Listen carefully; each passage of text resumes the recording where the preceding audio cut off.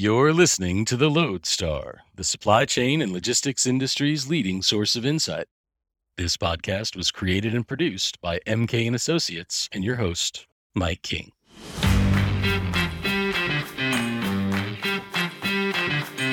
Hello again and welcome to the latest Loadstar extravaganza.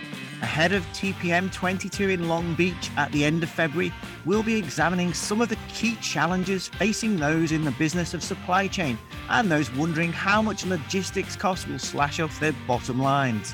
We'll be looking at freight rates across modes post-Chinese New Year and ahead of the Transpacific contracting season. The latter, of course, clouded by US West Coast dockworkers negotiations that could hurt port productivity. And then we're going to be examining labour shortages, the Great Resignation as some have dubbed it, in a Loadstar Special Report.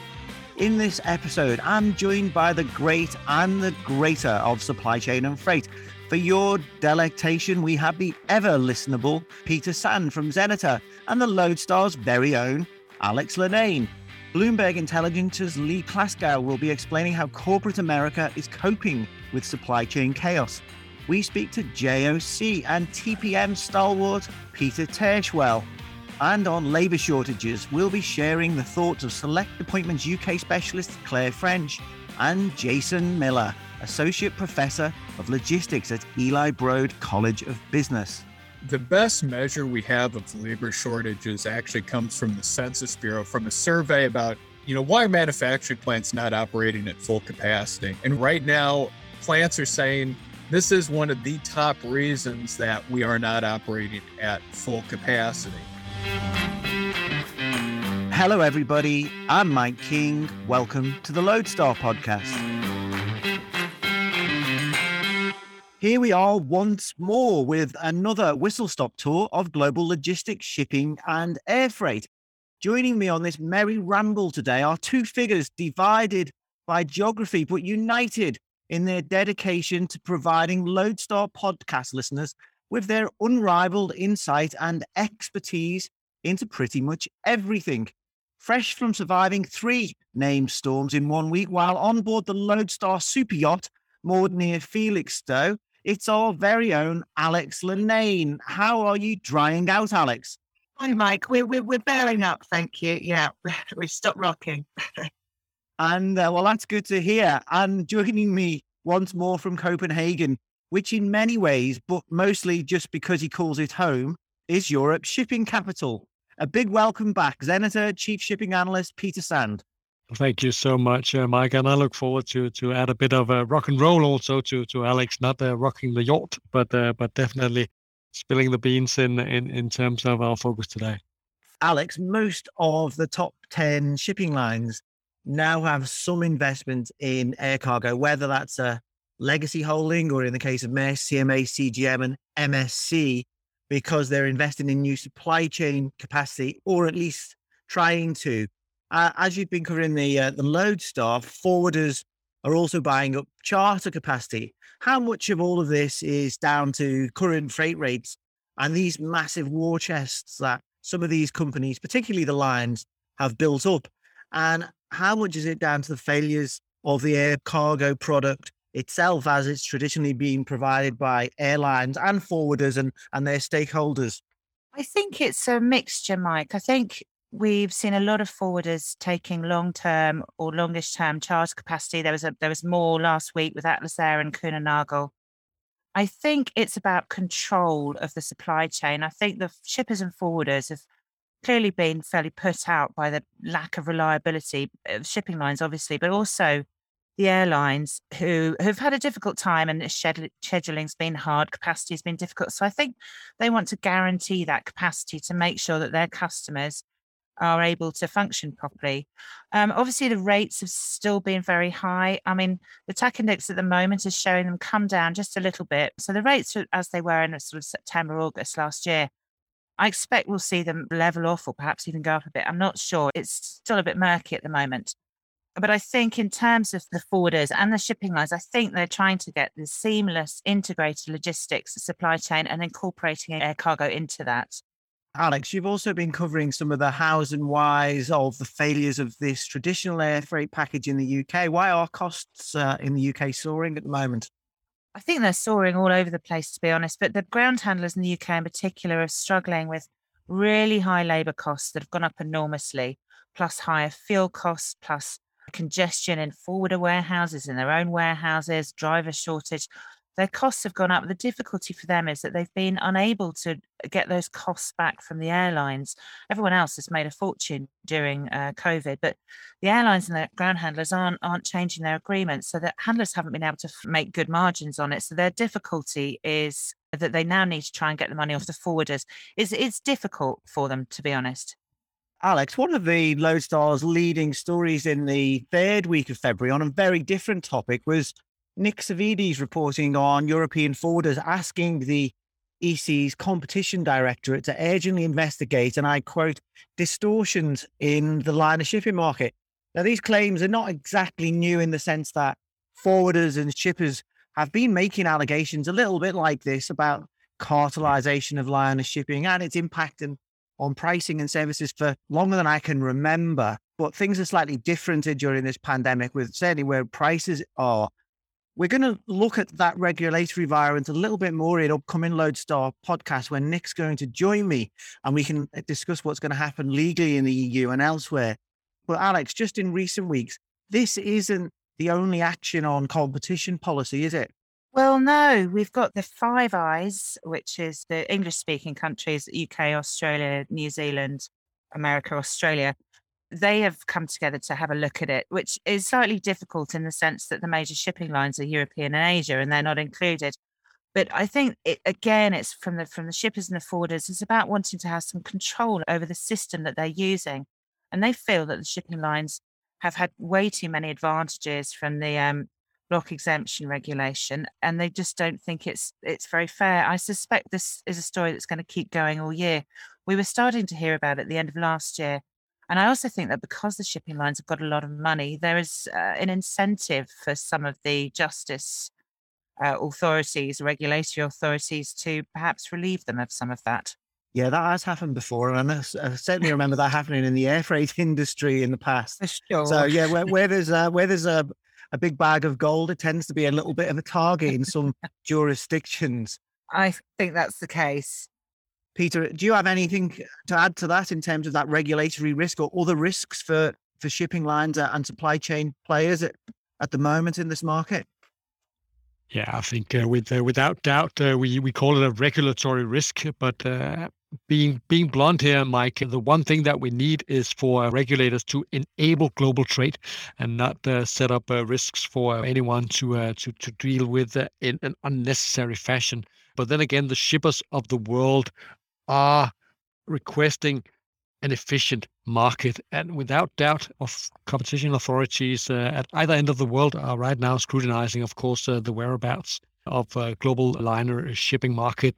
So far, they have not come up with, say, any wrongdoings, but I doubt that will continue to be the case if they go further down into the details. They may not be found in doing anything wrong, but regulators may be, well, in some sort of way, you can say, impacted by various powerful lobbyists to set up things that may or may not benefit the local shippers, perhaps giving them some sort of, say, an advantage in the game against the global liner shipping market. But I think everyone in that market should be careful what they wish for, because I think everything also comes at a price. So I think everybody should remain calm, carry on, but be very much aware that the regulators should enable trade, not put it at risk. I think you're right. There's definitely some lobbying momentum, and obviously this is a result of the market that we're seeing in the last 2 years, and that is behind this regulatory steam that's building, which I agree, and I don't really see this dimming anytime soon, not least when, unlike in most previous years, we've barely seen a contraction in spot rates on the ocean side since Chinese New Year on those major trades. What's going on there, Peter?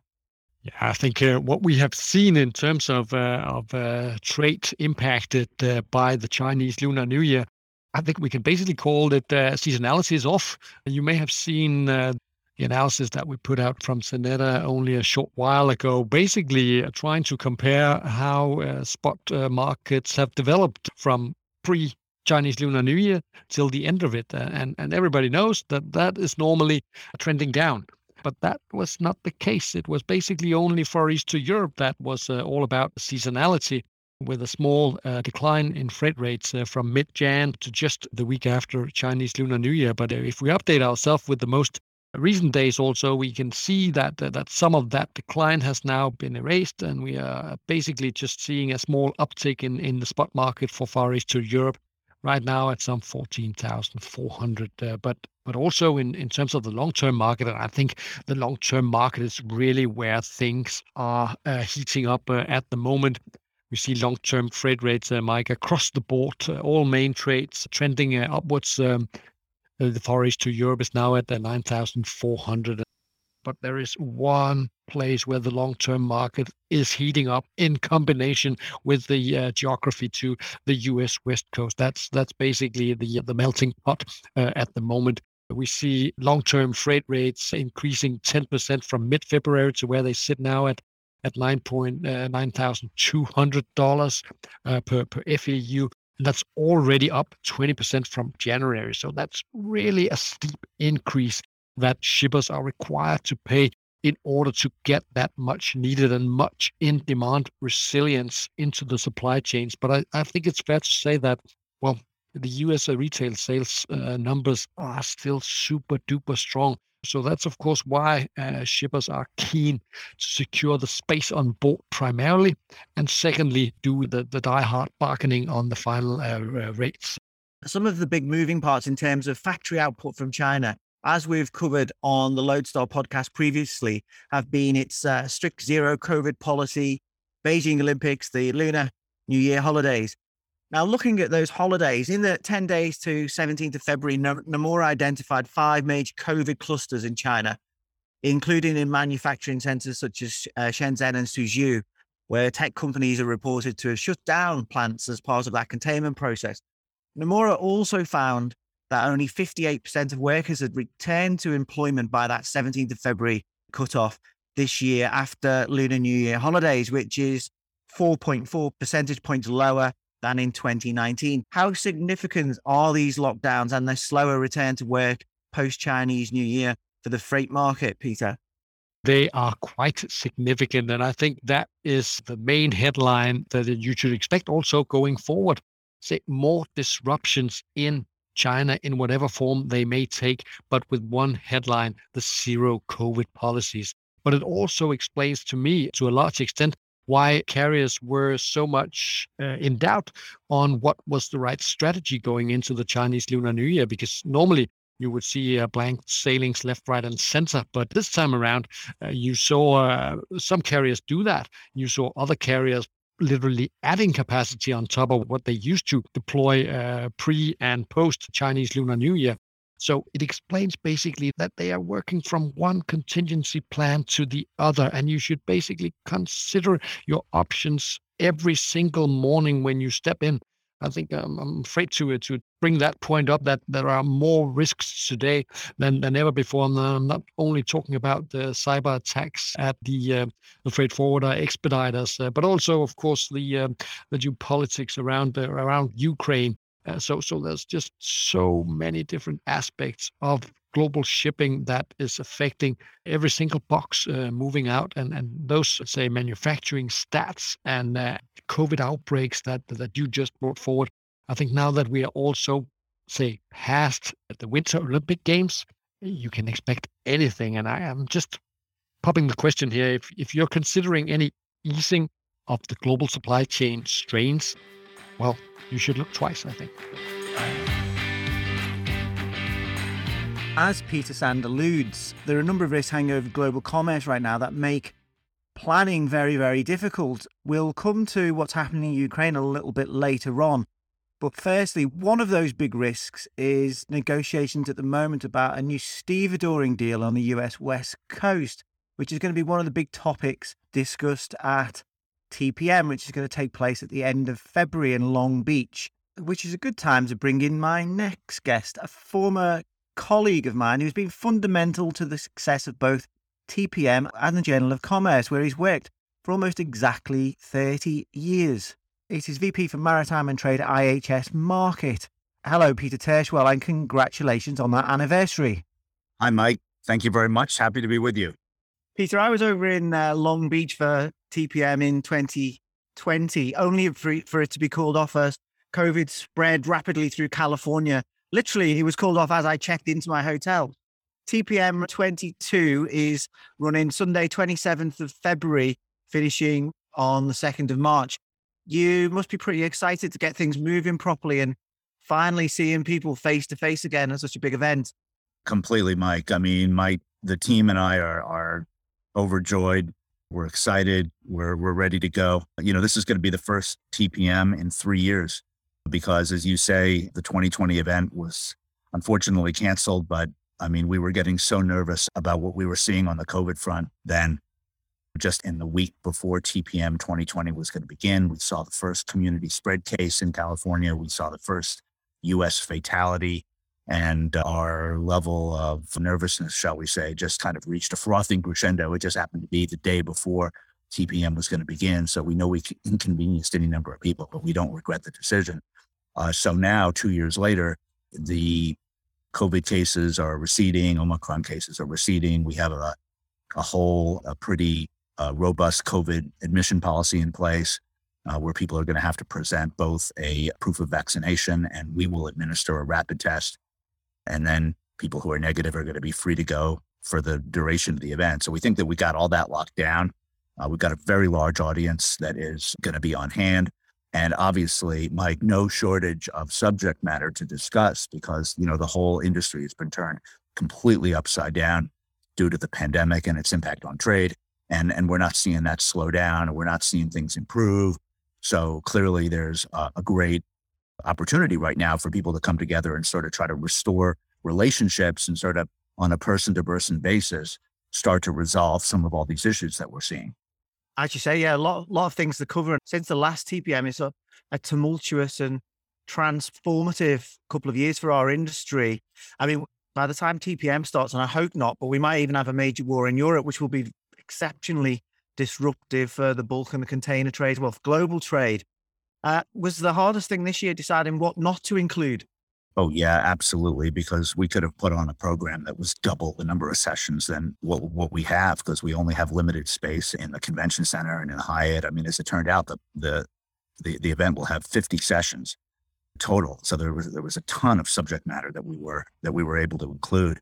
And yet at the same time, I mean, there's so many dimensions to what's happening, the fundamental assumptions that everybody has versus 2 years ago have completely changed and potentially for the long term. So you have to completely reorient yourself in terms of how you approach this market, irrespective of what angle you're coming at it from, whether you're a shipper, a carrier, a forwarder. It's changed for everyone.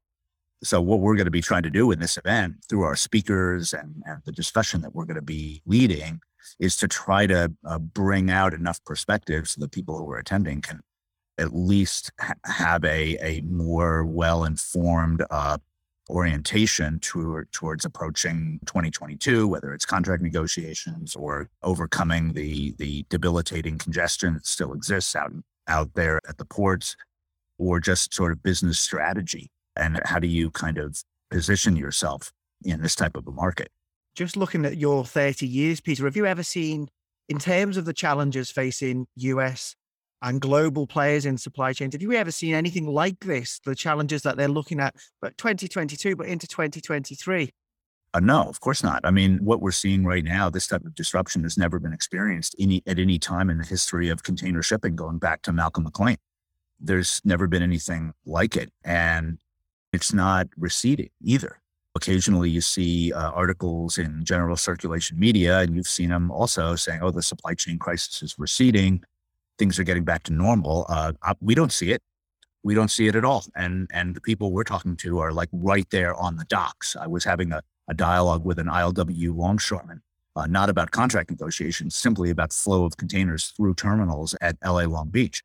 This is just last night. What he was saying was, yeah, we're able to work the ships, but the flow of containers out of the terminal remains very, very slow. So therefore, this whole kind of flow that needs to occur from the ship docking, the containers being unloaded, flowing out of the terminal, whether they're from there to cross docks, distribution centers, wherever it is still thoroughly disrupted. And the longer that it's disrupted, the more capacity is going to remain off the table because ships are waiting offshore.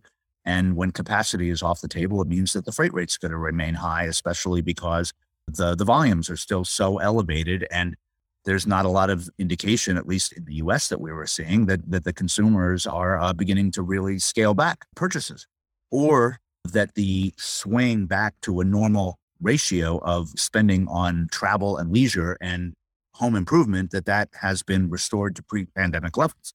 So there's a lot of indication out there that the volumes are going to continue to be strong for several more months this year. And that means that the ultimate safety valve or pressure relief to the system is really not going to necessarily materialize. You mentioned the ILWU there, Peter. Just for our listeners, we're speaking second half of February, just in case events overtake us. Negotiations are ongoing between the Pacific Maritime Association, representing container lines and port interests, and the Longshore Workers Union, representing 20-odd thousand dock workers. This is about a new stevedoring deal for the US West Coast. The current deal expires July 1st.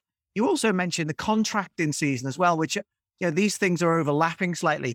Now, the ILWU has already turned down a 1-year extension to this deal.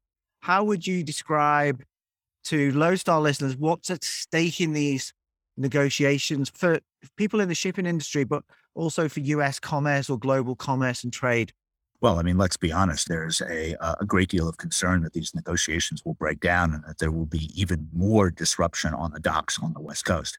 It's not a certainty. It hasn't happened yet, but there have been disruption on the West Coast docks during every negotiation between the ILWU and the PMA going back to the 1990s. And this year, there's a couple of factors that are new factors. One would weigh in favor of less disruption, and that would mean a political factor.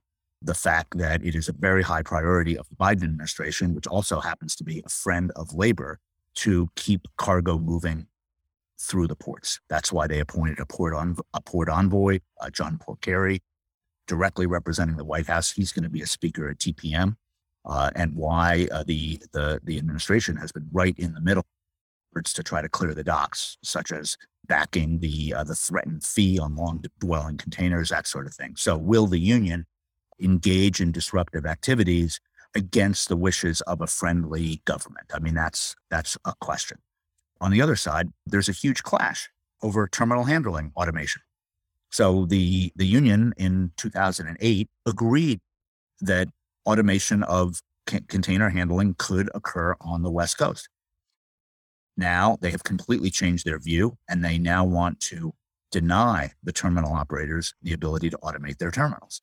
Well, the problem with that is that the union, ever since 2008, has already been very heavily compensated for giving away the right to automate, and to the tune of something like $800 million of compensation in wages and benefits. So the employers are saying, well, if you're going to take away my right to automation, what happens to that $800 million?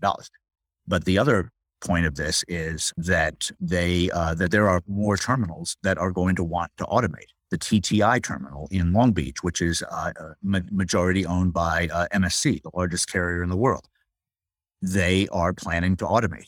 Other terminals are planning to automate, and there's a good reason for it too. It's not just to fire dock workers and lower their costs. It's simply because in order for the ports at LA Long Beach to grow, the only way to do that is to densify the operations. There's no more land. You've been there, Mike, and I've been there, and anybody who's been there knows that there's not a single square foot of land to expand those ports. And so therefore the expansion is going to have to come through densification. Densification really is predicated on automation. So this is a big area of potential clash, and which is one of the reasons why a lot of people are worried over what's going to happen during these upcoming negotiations. And just for a bit of context, these aren't high-scoring ports in terms of port productivity or terminal productivity indexes, are they? They do need to improve performance, and I guess that's been shown very clearly over the last couple of years. Yeah, no question. I mean, the U.S. ports are ranked very, very low in productivity. In part, that is due to how quickly containers are moved through the yard and out the door, like we were talking about earlier, because you can't create, like what you're referring to, Mike, is the what you might be referring to as the berth productivity rankings, which is the IHS Markit data in collaboration with the World Bank. And what those show is that the berth productivity in the United States is very, very low. In North America, it's very, very low. But you don't achieve higher berth productivity when you don't have available land to deposit the containers. So one of the things that we're seeing, that same data shows that the length of time that vessels are at the berth at ports like LA Long Beach is double what it was pre-pandemic. Well, if the ships are taking up the parking spot for double the amount of time, well, then that's the reason why there were 75, 80 ships, a record 109 ships on January 9th waiting to get in the ports, because there's no place to unload the cargo from the ships. That's why the ships are waiting there longer. So unless you create, an overall fluid flow, then the problem is never going to get solved. You mentioned before that President Biden's got a lot riding on this. And then back in 2014-15, President Obama stepped in as well. If you were a betting man, Peter, and I'm not sure if you are, but what sort of odds would you give me on the PMA ILWU striking a deal before July the 1st? We really have our ear to the ground on this, Mike, and we've got really good sources at the heart of this. And we don't know. We don't know because, you could have two lists. One list says there will be disruption, and the other list says there won't be disruption, and here are the reasons.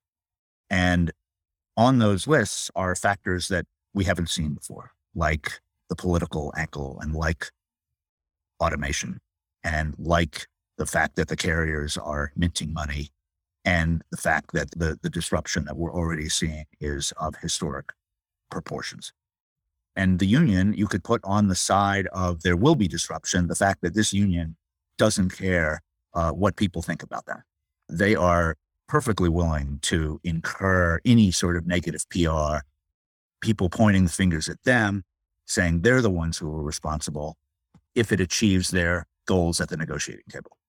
So that's the history of it. That's objective reality. I'm not saying good, bad, or indifferent, but that's the truth of the matter. So the list of factors is very long on both sides. And to be honest with you, even the people who were at the middle of it really feel that it could go either way at this point. Peter Tirschwell, thank you very much for joining me on the Loadstar podcast. My pleasure. Alex, what do you see as the big stories to watch out for that the Loadstar journalists will be covering at TPM, maybe particularly on that air cargo side? Well, I think this is going to be about incorporating air cargo into the integrated logistics that the shipping lines now want to do. They're very powerful. They're in control of the market. Air cargo has always been sort of in a vacuum. It's its own silo in terms of logistics. But I think what they'll be discussing at TPM is how you make air cargo part of the wider supply chain and part of the shipping lines strategy as well. I don't think we'll see it sort of on its own in the same way anymore. I think it's all about being incorporated into a greater logistics bundle. Peter, Xeneta is presenting in Long Beach. What's your take on these labour negotiations and how they're impacting that Transpacific trade? Yeah, I think from Xeneta data, we can basically see right now already that shippers are really scared about the upcoming labor discussions. It's basically a war building right now, and we have seen the playbook of that in Eastern Europe already.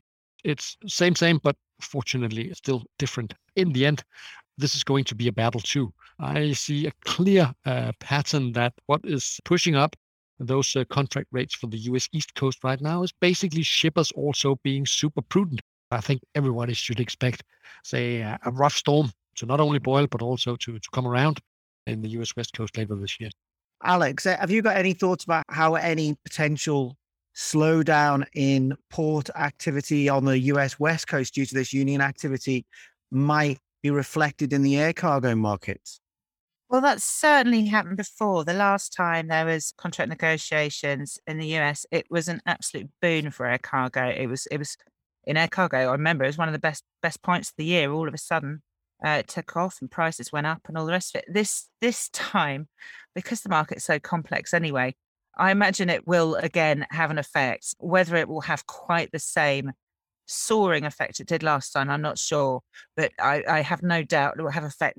The supply chains all seem to be so interconnected now in terms of knock-on effects that I'm sure that anything else that happens in sea freight is going to affect air freight. Yeah, I think definitely that dockworkers dispute, we've got a lot to look out for there. And this will be discussed again and again over at TPM and in the Loadstar, of course. On that point, I would like to introduce another speaker at TPM, and that's Lee Klaskow, who is the Senior Analyst for Transportation and Logistics at Bloomberg Intelligence. Hello, Lee. Hey, Mike. Thanks for having me. So, Lee, you're speaking at TPM about the bottlenecks that have been causing chaos across the US economy. How stretched would you say the US transport system is right now? It's very strained right now. And a lot of that has to do with labor availability, truck driver availability, and congestion in the ports. We've been saying that the North America supply chains have been dying by 1,000 cuts. It's one thing after the next that is really hurting, the supply chain, and it's delaying the pace of normalcy we'd like to see. We don't think that's like the supply chains are going to be quote unquote normal until next year, because there's a lot of freight that needs to be worked through. And while the pandemic is coming to an end, knock on wood, hopefully, it's still impacting labor markets. And so that's been a big factor. You have truck drivers, because it is a great labor market. They might choose to do other jobs because those jobs either pay better or have better work-life balance, or both. Being a trucker in North America, especially one that's over the road, that has irregular routes, it's a difficult job because they're away from their families for the better part of a month at a time. And that obviously is difficult if, you want to be involved with your kids or your wife. I mean, listen, some people like being away from their family, but it's not for everybody. We've discussed on this podcast previously that from a business perspective, and particularly from a mainstream media perspective, in terms of how our industry reaches beyond itself and it impacts daily life and how we all go about our businesses. Certainly in terms of that corporate end of things, logistics was all rather back office. You didn't see a lot of mentions of it in investor reports and financials. How have all of these disruptions shocked US businesses, and where are we really seeing all this biting those bottom lines? Yeah, well, now you're seeing, more and more logistic professionals kind of reporting directly into the C-suite, whether it's the CFO, COO, or CEO, because it's being such an impact to financials and overall operations. The reality is that the position that we're in with where supply chains are has really been decades in the making. In the US, there was a huge shift to just-in-time inventory, and then you had looking for low-cost countries for manufacturing. And that really elongated the supply chain. And once you have a minor hiccup in that supply chain, things start to go wrong. What we're having since the pandemic was a lot of things to go wrong, whether it was China shutting down first, then the US shut down. And then when China was pumping out exports, because all of a sudden US consumers were looking for goods rather than services when they're spending their money because they were stuck at home. There just wasn't the infrastructure in place to take that wave of freight that was coming onto our shores. We think this is going to create a lot of strategic thinking within C-suites, looking for maybe diversifying where they're manufacturing. While I have a global lens, I am somewhat North America centric because I cover the surface transportation modes here in the US and Canada and Mexico. We think that this is going to reignite the desire for companies to maybe nearshore to Mexico, because at the end of the day, it's closer to the consumer, and also the total loaded cost could be cheaper than coming from China. We've been hearing about nearshoring for so long. We'll see how that pans out. I mean, everyone always seems to go back to the old ways. So I guess we'll look at that again in a couple of years. But just looking about putting all this into context for Bloomberg's business audience, but also for your Bloomberg Intelligence client database, how do you put all of this chaos into context for them?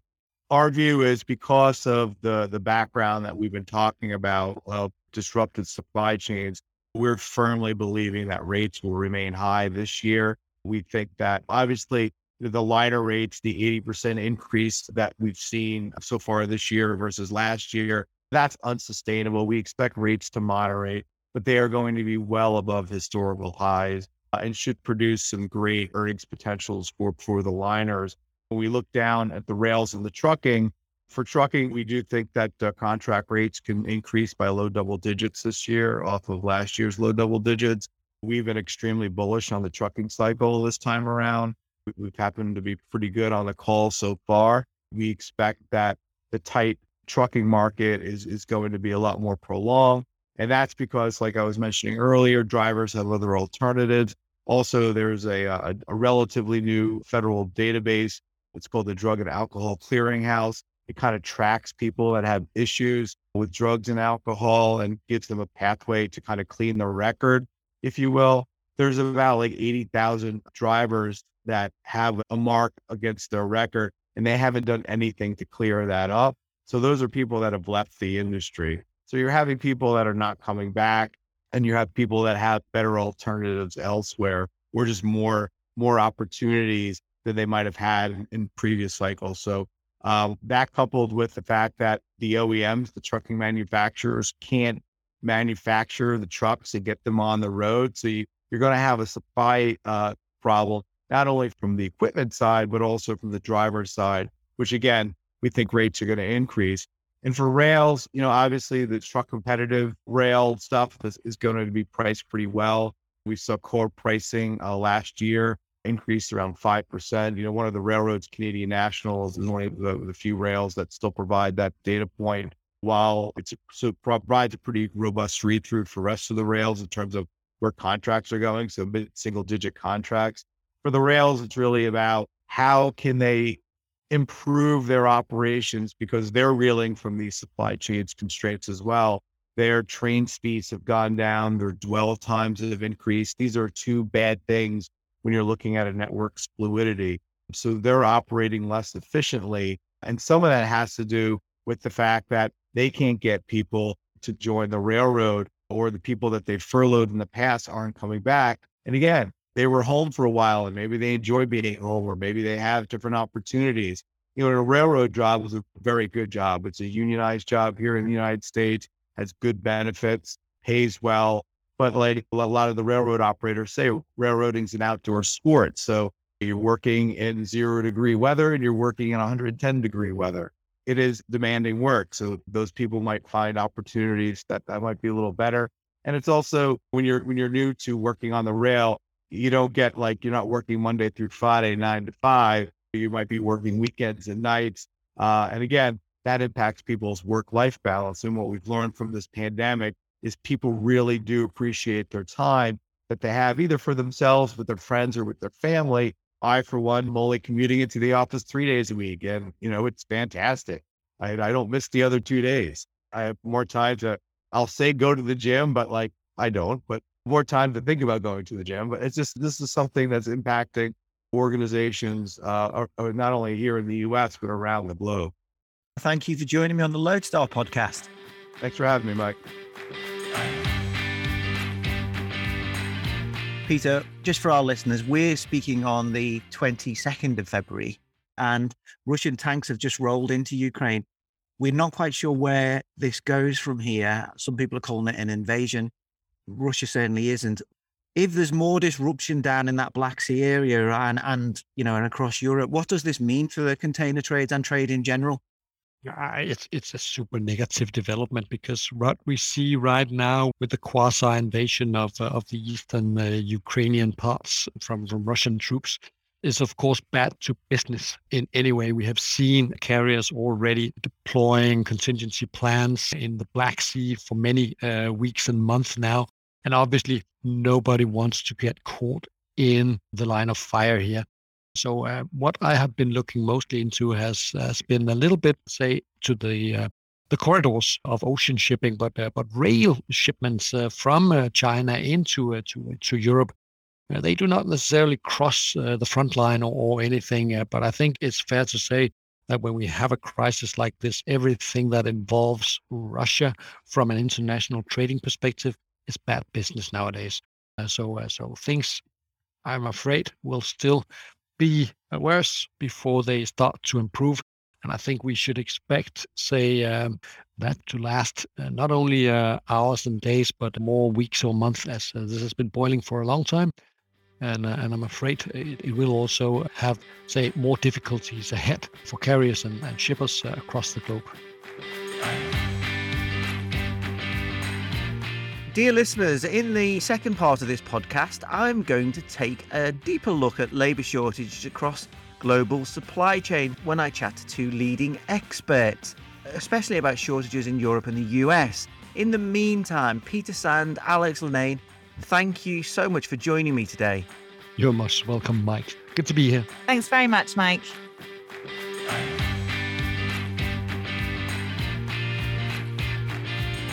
Where have the workers gone? Britain's economic recovery is being held back by labour shortages. The real problem is truck drivers, a shortage of around 100,000 of them, affecting the supply chain of everything from fuel to groceries. So many Americans refusing to go back to their old jobs. And this is creating a labour crisis. Let's get to the bottom line. Labour shortages. It's something we hear a lot about at the Loadstar when we speak to freight and shipping executives. In the US, over 30 million workers are reported to have quit their jobs since the spring of 2021. The trend has even got its own name, the Great Resignation. IHS Markit notes that America's labour force now is 4 million lower than pre-pandemic levels. Europe's has been disrupted by reduced movement of migrant workers, and Asia's by strict new lockdowns. As you heard from various media in the intro, the UK has an estimated truck driver shortage of 100,000. Similar severe shortages are apparent in the EU and the US. But it's not just trucking. Social distancing work restrictions have hurt capacity in some sectors, such as ports and DCs, while COVID absences have also taken their toll across our industry. We're also hearing a lot about the difficulties of coping with wage inflation when the cost of transport is already higher now than at any time in history for most modes on most lanes. This is affecting everyone from import and export coordinators to warehouse workers. And as labour gets more expensive, as we'll hear later, it's driving uptake of technology. Today, I'll talk to two experts in their field who come at this topic from very different perspectives. A bit later on, we'll hear from Claire French, who's the air, sea and road freight recruitment specialist at Select Appointments UK. We'll discuss the UK's post-Brexit labour peculiarities and whether the higher profile of all things supply chain since the onset of pandemic is encouraging more people to look at the industry for a potential career. But first up, I'd like to introduce someone many of you will have seen on TV or radio and in the trade press, offering his unique views on labour supply and many other logistics topics. It's the Associate Professor of Logistics at the Department of Supply Chain Management at Michigan State University's Eli Broad College of Business. Jason Miller, welcome to the Loadstar Podcast. Thank you so much for having me on, Mike. You're very welcome. We're honoured. Jason, when we hear about these labour shortages adding to supply chain costs and bottlenecks, how serious an issue is all of this in the US at the moment? It is substantially serious. So the best measure we have of labor shortages actually comes from the Census Bureau, from a survey about, why are manufacturing plants not operating at full capacity? And right now, labor issues have always kind of been there, but it's essentially the magnitude of it sort of doubled if we look at that. So right now, plants are saying this is one of the top reasons that we are not operating at full capacity. Where we're having a challenge, though, of understanding this is how much of this is a shortfall due to people, maybe not wanting to work at that type of job versus they're finding better opportunities elsewhere. And so that's the challenge. If we look into where exactly those shortages are appearing, if we say US warehousing, we've seen this big boom in warehousing demand and a lot of building going on as well in the US. In part, some of this is due to the changing logistics demand of e-commerce.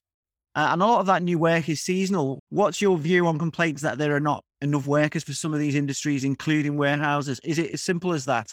Yeah, so warehousing, our view of actually how much employment there is in warehousing just very much changed last Friday with the benchmark data from the Bureau of Labor Statistics, where they essentially revised upward warehousing employment by over 200,000. So essentially 14% more.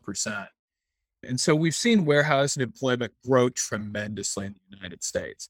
And so I think what you have is, one is this combination of, it's one of the fastest growing sectors, which means inherently there will be some firms that can't staff warehouses, as they're opening. Another dynamic is the average number of employees per warehouse has almost doubled since like 2011, as we've moved more warehousing activity towards pick and pack e-commerce support. And so that adds some additional complexity. The seasonality you can see is tremendously exploded, especially November and December. And then the last piece of the warehousing puzzle is warehousing is increasingly agglomerated in certain geographical locations that are conducive for e-commerce fulfillment or transloading operations. The Inland Empire in California is a great example, where we've went from, in 2014, or about 20,000 people employed in warehousing, to over 100,000 as of 2020. We don't have the 2021 number yet, but I'm guessing that'll be at least 130,000, if not more.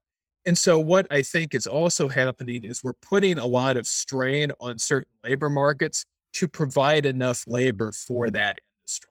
So some of this is about location then. It's about where you think you might build your new warehouse, because the best place might not necessarily be where there's an intersection of transport links, for example. It might be where there's a sufficient labor pool.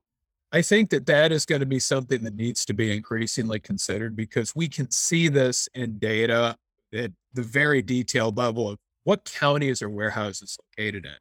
And you can see, outside of Los Angeles, just this explosion.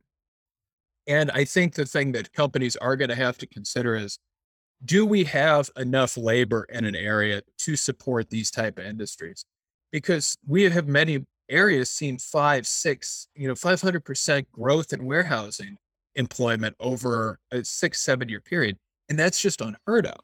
And so I think that's one piece that just hasn't been discussed enough, but needs to be considered. Inflation in the US, as elsewhere, is a big issue at the moment, including wage inflation. This is Hamid Moghadam, Chief Executive Officer of logistics warehousing giant Prologis, speaking on Mad Money with CNBC's Jim Cramer earlier this year. It's not just the cost, it's just the sheer unavailability of labor. And that's forcing our customers that are using our buildings to invest in technology. And of course, the big ones can afford to do it. But the small and medium-sized businesses, which is the core of the distribution business, they're really having a hard time coming up with the capital necessary to make these investments. So Jason, is this crisis that we've been talking about, is this speeding the introduction of technology in warehouses by those with the funds to invest, or is this only really happening because of labor shortages and higher costs? I think it's, in some ways, it's very difficult to tell, because again, as we're seeing warehousing activity in general transitioning more towards an e-commerce support role, and especially with a lot of those items being conveyable, that in and of itself makes, adoption of technology more feasible versus if it's, let's say, a traditional warehouse where it's mostly forklift operations, as an example. Certainly higher labor costs, make the capital versus labor trade-off more attractive. One thing to keep in mind is, in several areas, especially where warehousing has been increasing tremendously, we actually were seeing wage deflation over a period prior to the pandemic. We saw that in the Inland Empire area, where essentially wages in real terms had actually been going down since 2004 all the way through 2017. And then they've now more aggressively rebounded. So I think part of this story too is the fact that we have seen, not much wage increase in some of these sectors. And now we're baking in a lot of that over a short period, which is making that feel even worse. Just turning to trucking, if we might, Jason. The American Trucking Association most recently said that there's a shortage of 80,000 truck drivers in the US. I know you had a look inside some of the stats around this idea, this presumption that there's this dearth of US truckers that we hear about. What is your take on this? driver hires were up rather than down in 2021, weren't they? Yeah. So my general take is the story that there is a systematic shortage of truck drivers is very much overblown. So the most recent data that we just had come out last Friday shows, and this is comparing December of 21 relative to December of 2019, so right before the pandemic. Employment in truck transportation in the U.S. is up 26,300. And general freight local, so a lot of that would be e-commerce delivery. So that's a subsector that it's actually that same number. We've seen an increase of 26,300. For over the road, general freight, truckload, actually employment's up 6,600. And in less than truckload, it's up 3,900. Where we've seen a shortfall is actually in sort of what we call specialized trucking. So the local specialized is heavily dump truck operations, oil field support services. Their employment's down about 6,000. But that makes good sense because we're not fracking over here like we were. And all indications are we've hit peak oil drilling in the U.S. and it's going to slow down because otherwise all the wells would be exhausted. And we've had employment down about 4,000 in specialized long distance, which is heavily flatbed carriers. And that makes sense because our manufacturing output, especially heavy manufacturing, is down below what it was certainly in 2018. And so really, I think it's a story of migration of drivers to smaller carriers or creation of new entrants. And I think what that's done is created recruiting challenges for the larger carriers. And the ATA is very heavily focused on being sort of a lobby arm for those carriers. So while they may be experiencing driver shortages, there's no shortage of people entering trucking. And presumably the nature of the demand has changed as well when we've had this logistics supply chain crunch that we've been talking about. Say, for example, a truck driver might get stuck waiting at the port of LA for a long period of time. That takes capacity out of that overall availability of drivers, doesn't it? Yeah, that certainly does. And the inefficiency issues that have come about, for example, if drivers are waiting longer to be loaded and unloaded because it's hard for a receiver to schedule labor at a warehouse, that certainly factors into things. The other thing is take a lane, for example, Los Angeles to Chicago. It's over 2,000 miles. Because of disruptions on the rail side, we have an increased amount of imports that are moving on that lane by truck. That is actually not an easy lane to add a lot of capacity to, because once you've now repositioned that truck in Chicago, you've got to get back to California. And a lot more freight flows out of California that flows into it. And so it's difficult to suddenly add 5, 10, 15% capacity on a lane because eventually those drivers have to get back. And if I'm a carrier, I know the import surge is going to decline at some point. Am I going to make an investment to add a driver and add an additional truck, given record high used truck prices, on hopes that this demand is going to stay? It's not necessarily an attractive option. So one thing people have not really recognized is capacity is not that fungible in trucking. And so when you get these imbalances of 10% higher demand on a certain lane, it causes chaos, and the market doesn't quickly address that because there's all these other constraints at play. Just finally, Jason, when we hear big business talking about they can't find the right amount of labor, they can't find the workers, is it sometimes a case of they're not actually offering a job that's attractive for these workers, and that maybe that's something that should be looked at as well, whether we're talking about trucking or warehousing? No, it absolutely is. And I think that this is part of the conversation that we're having right now in the trucking space. Is we can see in the macro level data, this migration of capacity to smaller carriers, where it's very likely the relationships between the drivers and management is much more, relaxed and formal. It's much more personable. Carriers are hauling certain lanes that are very appealing to those individuals. I always joke that whenever Walmart says they need additional truck drivers, they're paying about $90,000 a year US for drivers. Walmart doesn't have a shortage of people who want to be truckers. And so they're in a unique position to offer that type of pay and incentives. And so I think the challenge the industry has is figuring out how do we make the jobs better while still doing so in an incredibly competitive sector. And my concern moving forward is once we see the market turn, and the market always turns, and always happens in U.S. trucking. We have a bull market, we add too much capacity, then the market turns. Is how many companies are going to go out of business because they've been founded with cost structures that are completely unsustainable in a more normal market environment. And so my concern is, for example, 2023, we may see a tremendous number of failures because of that. Jason Miller, thanks for joining me on the Loadstar podcast. Again, thanks so much for having me on, Mike. Over in Europe, logistics businesses are facing many of the same challenges. In the UK, the situation is further complicated by the additional bureaucratic complexity that has resulted for cross-channel trade due to the UK's departure from the EU in 2020. The UK has also seen many EU workers depart its shores due to Brexit. Logistics UK, a trade organisation, claims that COVID-19 and Brexit have created a perfect storm of unemployment and skills shortages that are roiling supply chains across the UK, with substantial declines in truckers and forklift drivers now evident, as this podcast has covered previously. Forwarders are also short of labour. Indeed, the Loadstar's Nick Savides has recently been reporting how Manpower Recruitment Agency is now bringing experienced staff in from Hong Kong to fill gaps under the British National Overseas Scheme for Hong Kong citizens wanting to leave the Chinese territory following recent political changes. How stark are these shortages? Well, Logistics UK said Britain's logistics industry employed 2.56 million people in the second quarter of 2021, of whom 11% were European Union nationals, down from almost 14% that were EU nationals in the second quarter of 2019. Pay is also an issue.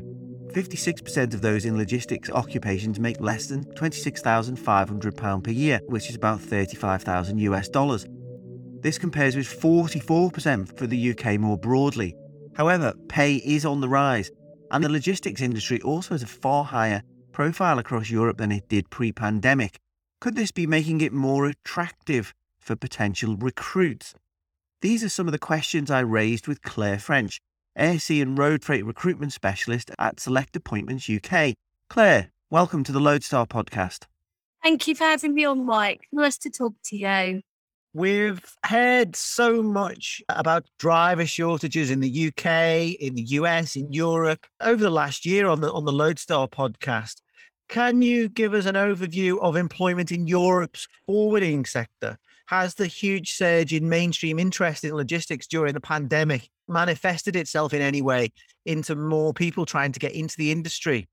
Regards sort of interest, new interest in the sector, sadly not, Mike. I've been advocating for the need to promote the sector, forwarding sector in particular, starting in schools and colleges for many years.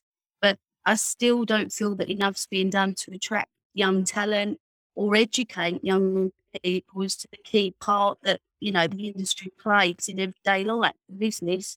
I consider it the fourth emergency service. Where would the other three be without the suppliers and the equipment that, the logistics industry provides? So I feel that we need to do more with young people to attract them. I am seeing more interest from candidates from sort of unrelated sectors with transferable skills, but the forwarding sector is holding firm to their reluctance really to recruit people without some base exposure. So I've always been an advocate for the need to promote the sector, the forwarding sector in particular, starting in schools and colleges for many years. But I still don't feel that enough's been done to attract young talent or educate them as to the key part that the industry plays in everyday life. Presumably though, Claire, given all of the extra demands on the industry that we've seen as a result of these global logistics bottlenecks, surely forwarders are absolutely desperate to get more staff in to help. They really are. Demand for skills shows no sign of slowing. I think we've always seen a shortage of skills on the customs clearance side of things that began to peak at around July, August 2020, and has pretty much remained at that level ever since. Another big increase in demand from the beginning of last year was on overland operators, European planners. Obviously, Brexit saw a huge increase in business opportunities and ownership of profitability. So salaries in this skill set and on the customs declaration side have risen by around 15%. With the national average sitting at 2.6, it's telling that, salaries are increasing by that much because it's supply and demand. Forwarders need these skills desperately. And did you say there that that's the case on the mainland Europe in EU? It's interesting on the European side. Certainly, just to give you an example, in the Netherlands, operators there, customs declarants in the Netherlands have to have a qualification in order to do their job, a recognised qualification. What that does is increases the value of what they're doing and increases the cost that they can charge their clients for a customs declaration. So salaries are higher, their roles are more valued. Perhaps that's something we need to look at in the UK. We look at minimum salaries as a standard, minimum wage, but we don't look at a minimum qualification for this particular role on customs declarations. And it's absolutely crucial and critical for the industry. We can't clear these goods across borders without somebody having those skills and that experience to do it. So I think really on the European mainland and certainly the Netherlands, salaries do tend to be higher. They are still in demand, people with these skills, but certainly I think that those skills are recognised more and valued higher. Therefore, the product is worth more. Therefore, the profitability is higher. Whereas in the UK, we're sort of battling down for these declarations costs. Everybody's fighting against each other to get them as low as they can go, which naturally impacts on the people that are attracted to do the role. The attraction's got to be there in terms of salary. So Claire, aside from salary, forwarders and 3PLs, they're reluctant to employ people at the moment because they haven't got the experience, but they're also reluctant to train people up for fear of losing them, even though they desperately need them. Is that correct? Yeah, I would agree. It's a bit of a vicious cycle. I think some of the bigger forwarders, the 3 and 4PLs, do fortunately have the luxury of time to train new young recruits, whereas the SMEs, this is going to be challenging. A lot of their operators handle the customer's file from point of origin right up to closure, arranging the order haulage, invoicing the customer, doing everything. So a lot of the bigger forwarders break that process down, which obviously helps replace staff if there's a shortfall. If everybody's doing less of a bigger process, they're more easily replaceable. Whereas for the SMEs, it's more challenging. They don't have that luxury of time to train. But with some skilled operators for those forwarders handling the workload of 2 people, seeing more experience leave the sector in the last year due to stress levels and workload. So something's got to give. It is a bit of a vicious cycle, but we do need to bring more young people into the sector. We do need to offer them that training that's available and try and break this skill gap that's continually widening. Overworking experience and overlooking trainees is only going to widen that skill gap. I think you're highlighting very important issues there that will probably resonate with people from Australia to Singapore to LA to Mumbai, this gap between supply and demand of key workers in this sector, and also this pay gap between what people want and what people can afford to pay them or are willing to pay them. Have you got any reasons for optimism that we'll see an improvement, certainly in the availability of these core skill sets in the UK, at least in 2022, 2023? Yeah, definitely. I think on a positive, at Select Logistics, we've placed more lower level support roles for the forwarding sector in 2021 than we did in 2020. So hopefully that trend will continue year on year. I'm definitely seeing an increase in entry level candidates. The industry demand is forcing the issue. They've got to bring people in and train them. There isn't really an alternative. The new customs declaration service, the CDS, will go live for import declarations September this year and for export declarations in March next year. At that point, the chief system will be redundant. So there's no better time to include trainees in that transition this year. So I'm expecting to see a lot more lower level and entry level people coming into forwarding this year.